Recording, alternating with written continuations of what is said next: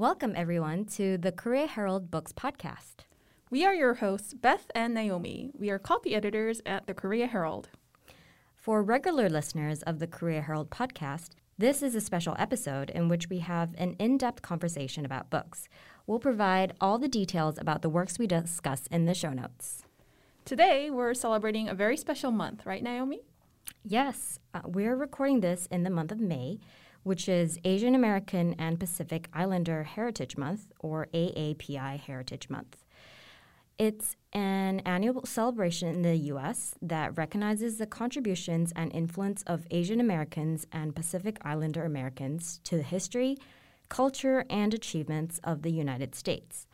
It's celebrated in May because it commemorates the immigration of the first Japanese people to the U.S. on May 7th, 1843. And in 1992, it was designated as a month-long celebration after it was signed into law. So to commemorate, we wanted to introduce some works of fiction by Asian authors who helped us make sense of our identities and experiences as third culture kids. We each picked 3 books, and we'd really love to talk about all of our picks, but we'd be here forever, literally. So we'll include a short description of all the books in the show notes, so we hope you can check them out. My picks were, number 1, Runaway Diary of a Street Kid by Evelyn Lau, On Earth We're Briefly Gorgeous by Ocean Vuong, and thirdly, Minor Feelings, An Asian American Reckoning by Kathy Park Hong, which I have right here. And this is the book that I'll be focusing on for today's discussion. And how about you, Naomi? I chose Love in a Fallen City by Eileen Chang, The Impossible City, a Hong Kong memoir by Karen Zhang, and Everything I Never Told You by Celeste Ng. The one I wanted to do a deep dive into is Celeste Ng's Everything I Never Told You. I've actually always wanted to read that book. I even borrowed it from the library once, but didn't have time to finish it. So I'm really excited to hear your thoughts on this one. Well, I think it's actually really timely that you picked Minor Feelings as the book to talk about today, because this year's AAPI Heritage Month actually honors the 6 victims, 6 Asian women that were killed in the Atlanta area spa shootings in 2021. And I read that Kathy, has spoken regularly about the need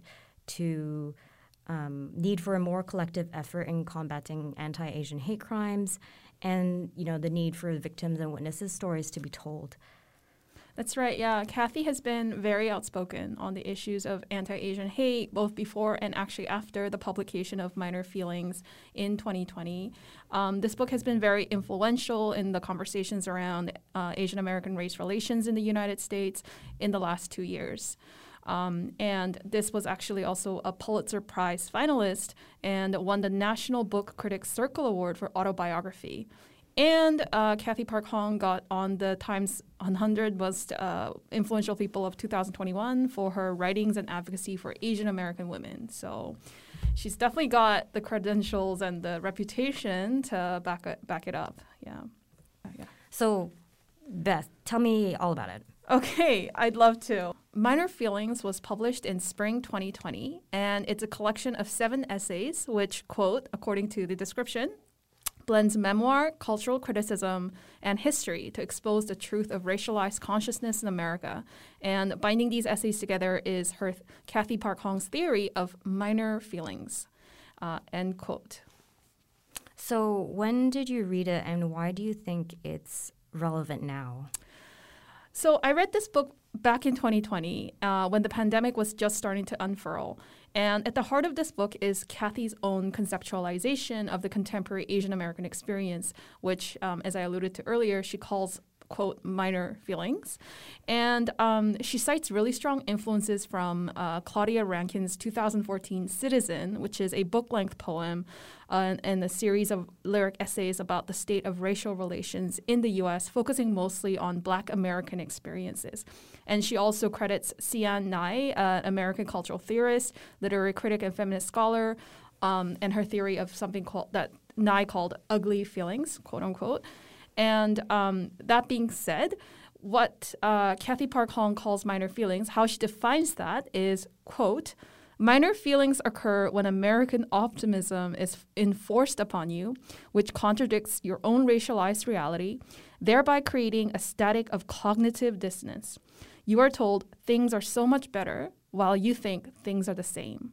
Asian Americans are so successful while you feel like a failure. This optimism sets up false expectations that increase these feelings of dysphoria.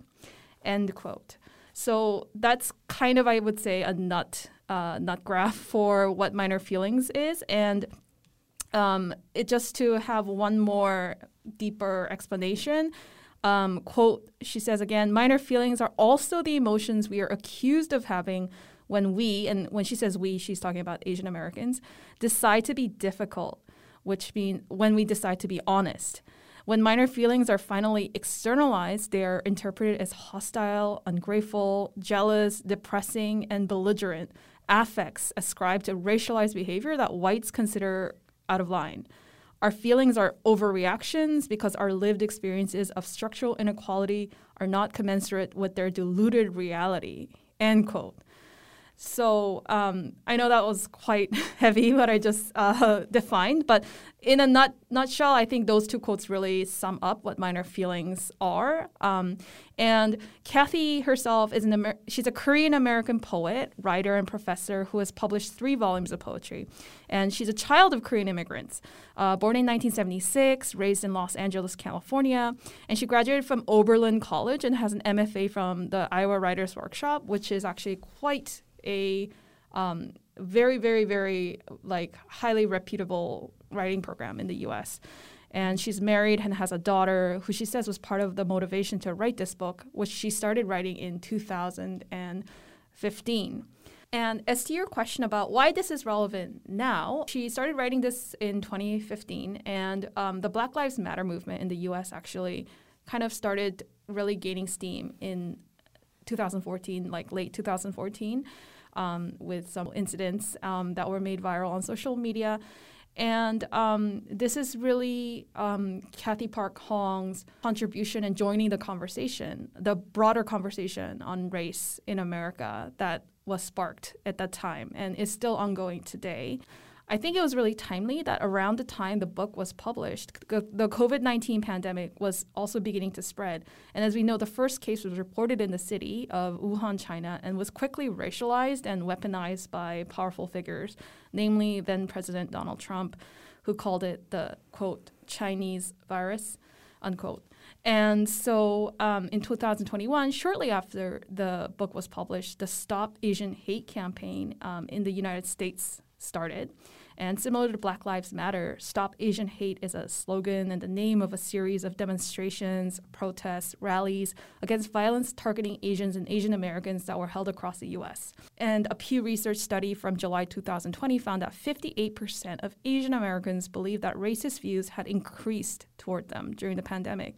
Along with this, 45% of Asian adults in the U.S. said that they have experienced at least one of 5 specific offensive incidents since the start of the pandemic. So we can see that there's real numbers to back up this kind of growing sentiment of fear and xenophobia that is growing, at least in the United States. So basically, that's the American context in which Kathy Park Hong's book came into the fray, into the main conversation. Mm-hmm. Yeah. Beth, you're from Canada, and I know this, also resonated with you on a personal level because you have family in Canada, and you spoke about concerns you have for your family there too.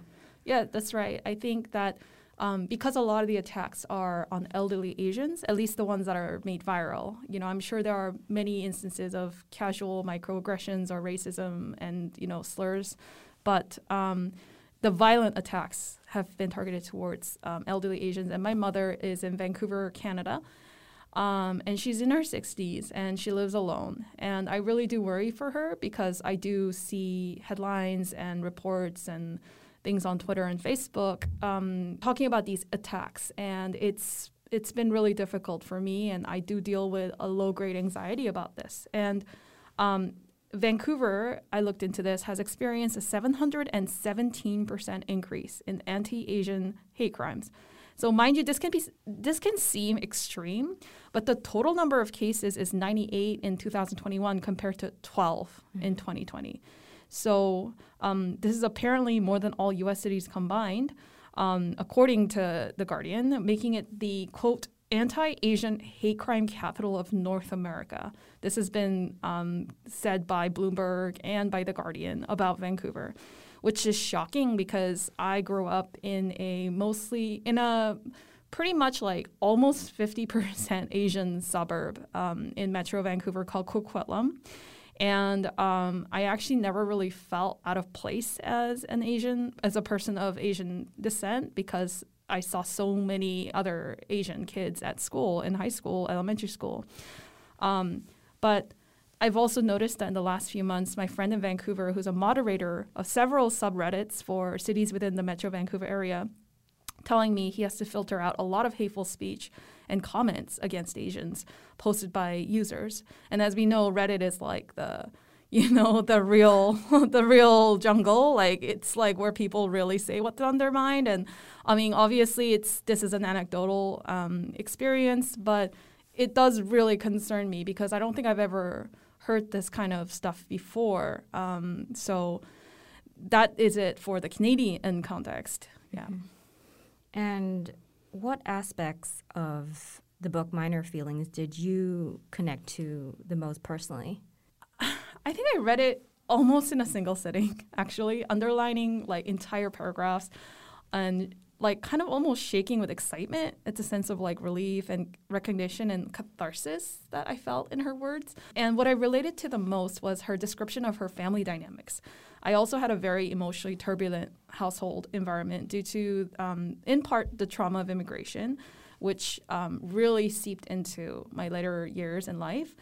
And I want to quote actually from an essay called The End of White Innocence. The essay that is the most pointedly political, I would say, of hers. And she says, quote, "One characteristic of racism is that children are treated like adults and adults are treated like children. Watching a parent being debased like a child is the deepest shame. I cannot count the number of times I have seen my parents condescended to or mocked by white adults. This was so customary that when my mother had any encounter with a white adult, I was always hypervigilant, ready to mediate or pull her away. To grow up Asian in America is to witness the humiliation of authority figures like your parents and to learn not to depend on them. They cannot protect you." So that's a really powerful quote for me because it really encapsulates how I felt growing up. I felt that I had to become an adult very quickly because as Kathy recounts episodes throughout her childhood in this essay where she undergoes this painful coming of age, this loss of innocence in a country where she has to fend for herself, I recognized myself in a lot of those stories, and which was surprising because, you know, even though I come from such a cosmopolitan, multicultural city like Vancouver, Canada, there were still instances where I really found myself nodding with recognition and feeling a lot of relief, actually, that someone could write about these things in this eloquent way. And especially with the mom struggling, I really think that for me, because my mother graduated from an elite women's university in Seoul, she had a very clear identity and sense of her place in the world before she came to Canada. And we immigrated here when she was already in her 40s. So, you know, she has her worldview that's already set and very shaped by the society here. So when I was growing up, I was often the interpreter, the medium for my mother in an alien and sometimes hostile environment. And as a result, a lot of the protectiveness and at the same time resentment that Kathy describes when it comes to her parents really spoke to me, and I really connected with that. Mm-hmm. And I think it might as well for other readers who, you know, haven't read this book yet, but maybe understand the whole immigration experience and want to process it. Yeah, they might also find that. Actually, I just want to jump in here today. Beth is wearing a ring that was given to her by her mother, and I just want to describe it for all of you who are listening on the podcast or YouTube. It's a ring from her university where she graduated in Seoul, right?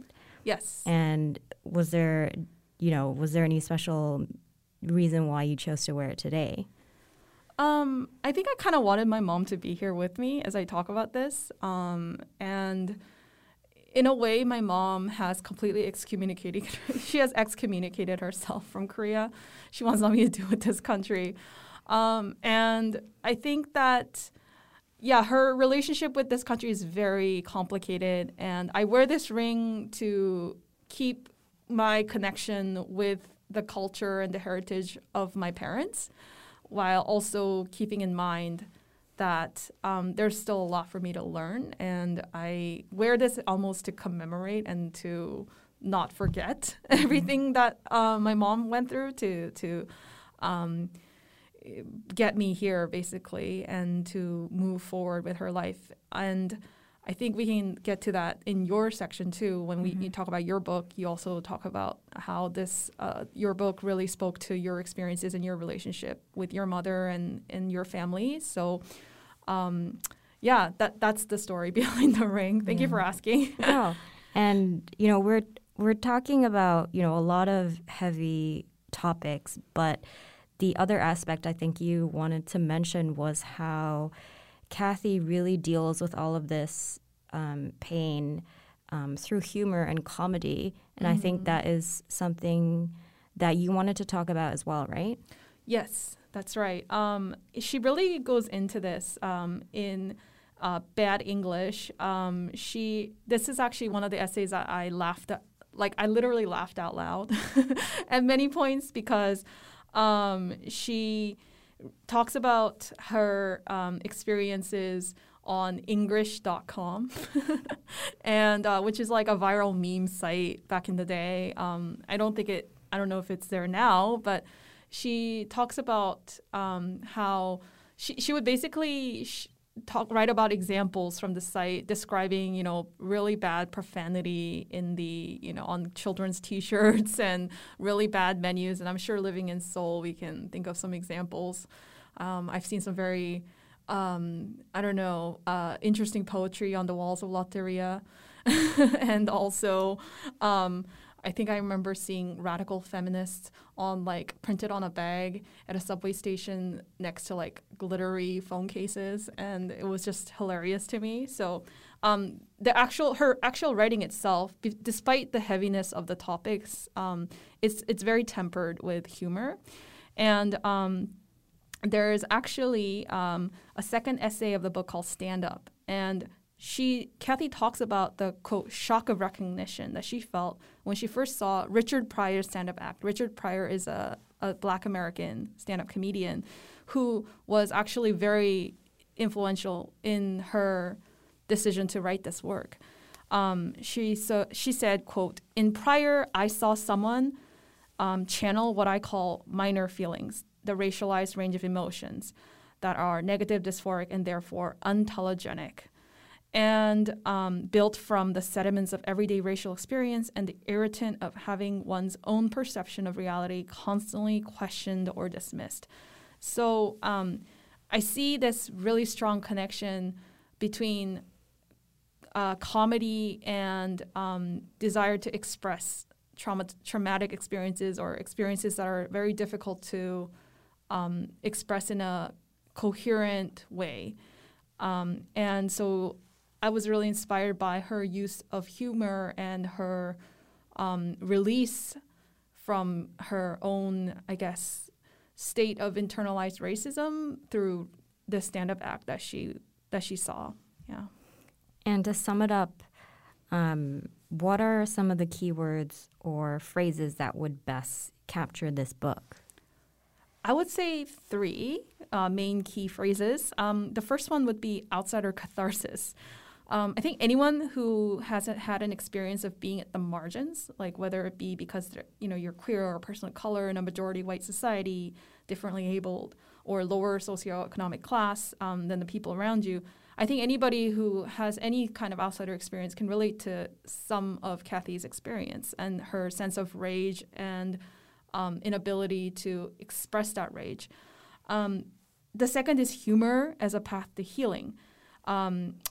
Kathy talks a lot about how, as I mentioned earlier, comedian Richard Pryor's stand-up act helped her process and give shape to her own repressed feelings of helplessness and rage. And she has said in interviews that she originally tried to perform an early version of these ideas she articulated in this work as a stand-up act.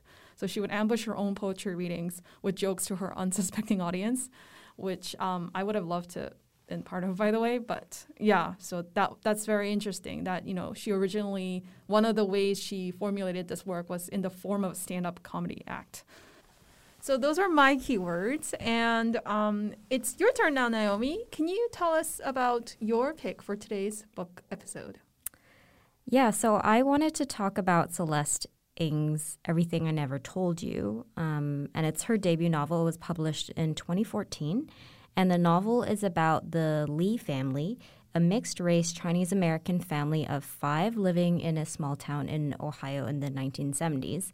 It begins with the middle daughter, Lydia, who has died and her body is found in the middle of the lake. And her death sort of reveals a web of secrets of each member in the family, their past, how they struggle to come to terms with this tragedy as they try to unravel what has happened to Lydia. And to speak about, you know, what sort of motivated Celeste Ng to write about this novel and to explore the themes in the book, she said it was inspired by events that happened in her adolescence growing up in an affluent neighborhood in Cleveland. So she talked about how there were 3 young women from her high school that were murdered in different ways, and the horrible tragedy really had an effect on her because it was the first experience she had with death and someone dying her age. But you know, more so, it made a huge impression on her because she had known these people, or she thought she had known that the world that they come from. So she had all these questions, you know, such as, you know, were there any things in their lives she didn't know about? Or were there any signs or things that, you know, people could have picked up on to prevent this tragedy from happening? And she knew their family members, and she was also curious, or she kept thinking about, you know, how these families would have to deal with such a big loss in their lives. So, you know, that's a short summary about what the book is about and what were the motivations behind Celeste Ng's in writing this novel. Yeah, that's really fascinating. And I, like I said, really wanted to read this book, but just had no time. I saw that she won the Amazon Best Book Award in 2014, and this was her debut novel, and she beat out some real heavy hitters for this award like Stephen King and Hilary Mantel, and that's really impressive. And what is it about Ng's writing style that really stood out for you? It took so this book took her 6 years to write, and you know, it hooks you from the very first line. If I can just read you what it says, Lydia is dead, but they don't know this yet. And so readers are brought along a mystery of trying to find out what happened to 16-year-old Lydia. But really at the heart of the novel, it's a story about a family and their relationships with each other. And if I could just read the description, it is a sensitive family portrait, uncovering the ways in which mothers and daughters, fathers and sons, and husbands and wives struggle all their lives to understand one another. So what really stood out for me is that it's told in an omniscient narrator's point of view. It's jumping from the past to the present, but Celeste Ng does a really good job of trying to interweave how the same events and things that are seen and interpreted from different family members' point of view, and how that leads to misunderstandings that have, you know, devastating consequences on each character and, you know, how they act and how they live their lives, basically. And I chose this story because I felt like even though the background and social struggles they dealt with at the time is vastly different from my own background, you know, growing up in Hong Kong to a Chinese family, I still felt an immediate connection to the story because of the family structure, the dynamics, and just the complex emotions that each family member deals with. And it really resonated with me and spoke to me on a personal level. But, if I could just give a short background about the family, the Lee family in the book. So it's set in the 1970s in the U.S., and Lydia's mom is white, and her dad is Chinese American. And when Lydia's parents got married, mixed race marriage wasn't even legal in certain states in the U.S. So you can imagine how difficult it must have been for a mixed family to fit in a predominantly white society there. And Lydia has black hair and blue eyes, and she and her older brother are referred to in the story as the only two Orientals in her high school in the paper. So I don't have those experiences. I didn't have those experiences growing up, but I grew up as the youngest kid of a family of 5, just like the Lee family. And so I could also identify with their problems and their struggles. The eldest son, having the pressure to want to make something of himself, trying to fit in and the eagerness to please your parents. So these are some parallels that I saw between the novel and my family while reading this novel. That's really interesting. Let's double click on some of those parallels. So, what aspects did you feel the most recognition in terms of parallels in the family in the book versus with your own? So, like the title of the book says, "Everything I Never Told You." So it tells readers that it's more about the things that were left unsaid than the things that were said. So it really is about a family, supposedly the people who are closest to you and whom you know. But actually, as the story reveals, it turns out that they don't really know each other at all. And I don't know about you, but in my family, especially in an Asian household, my parents seldom talked about themselves and their past and their emotions. And reading the book really made me realize that I didn't know a lot about, the internal struggles of my family, especially, my parents. In Everything I Never Told You, we get a lot of backstory about why each family member acts the way that they do. For example, the mother, Marilyn, she's a smart woman who dreams of becoming a doctor. And she scoffs at her own mother's ambitions of being the perfect homemaker. Her mom worships, she teaches home economics in school, and she, basically worships this Betty Crocker cookbook, and in which inside it says, in order to please your man, you have to know how to cook eggs 6 ways. And in the morning, Marilyn, the mother, she cooks a hard-boiled egg for the eldest son, scrambled, and each how they like it.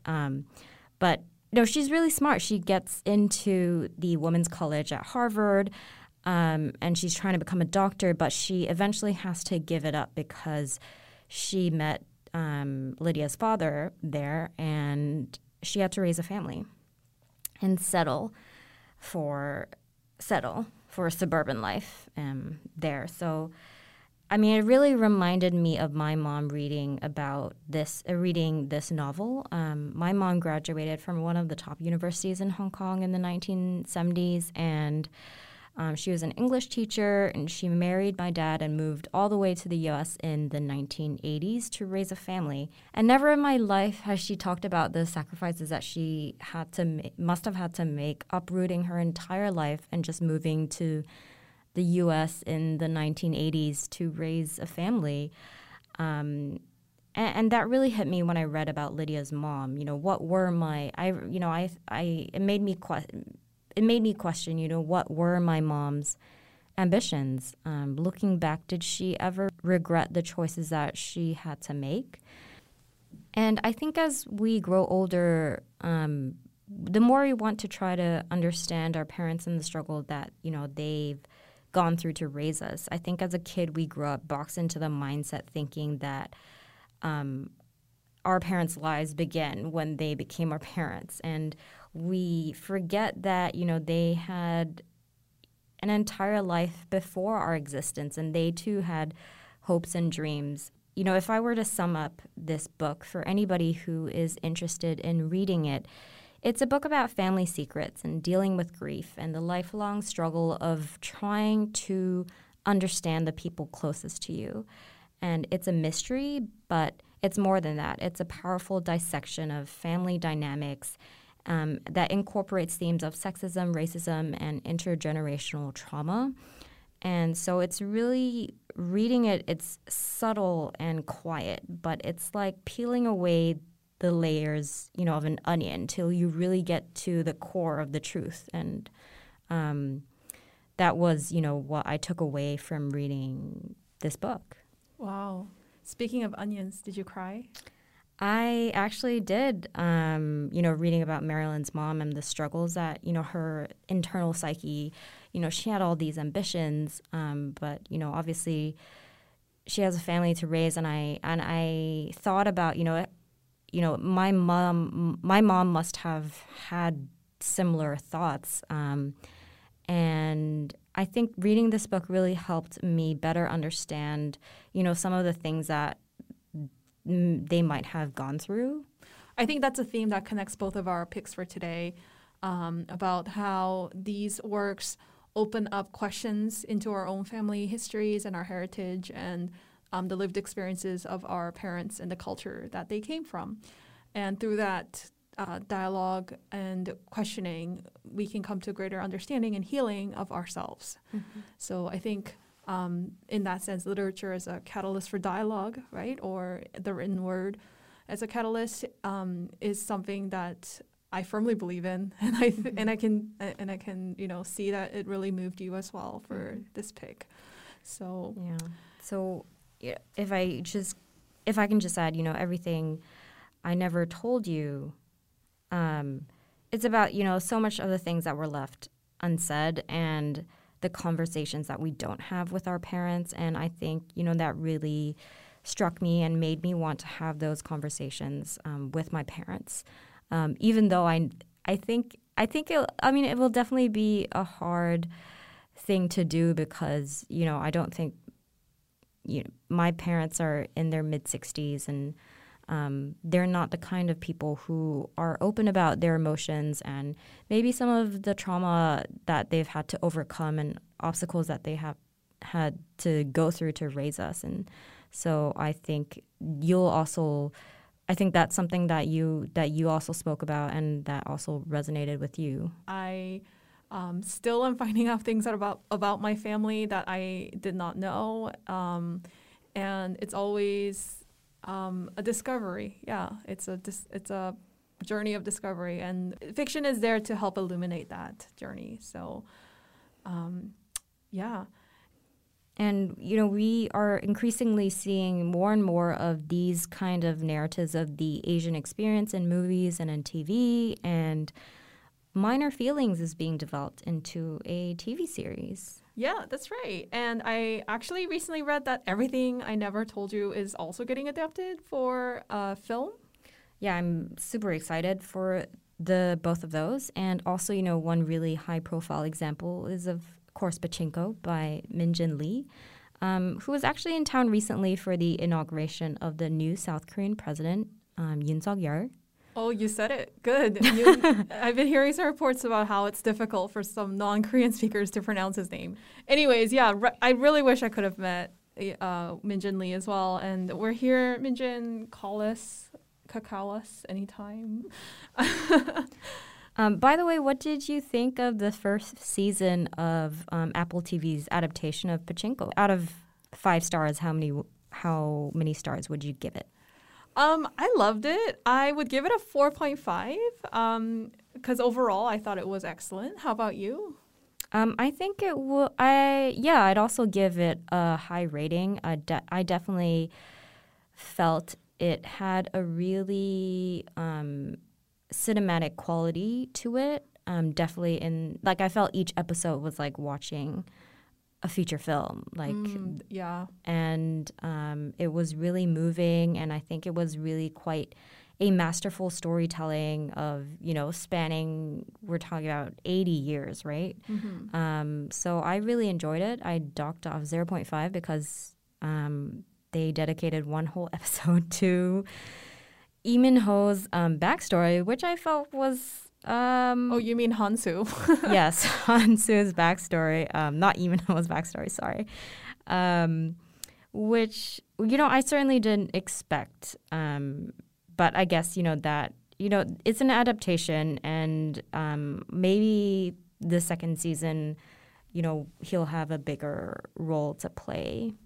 I don't know. Yeah. I think that overall the casting was excellent, but yeah, I can't help but get distracted every time I see Han-soo on the screen. I kind of half expect him to take out a smartphone and gaze off into the distance, but he's a great actor. No hate here. I'm really looking forward to season 2.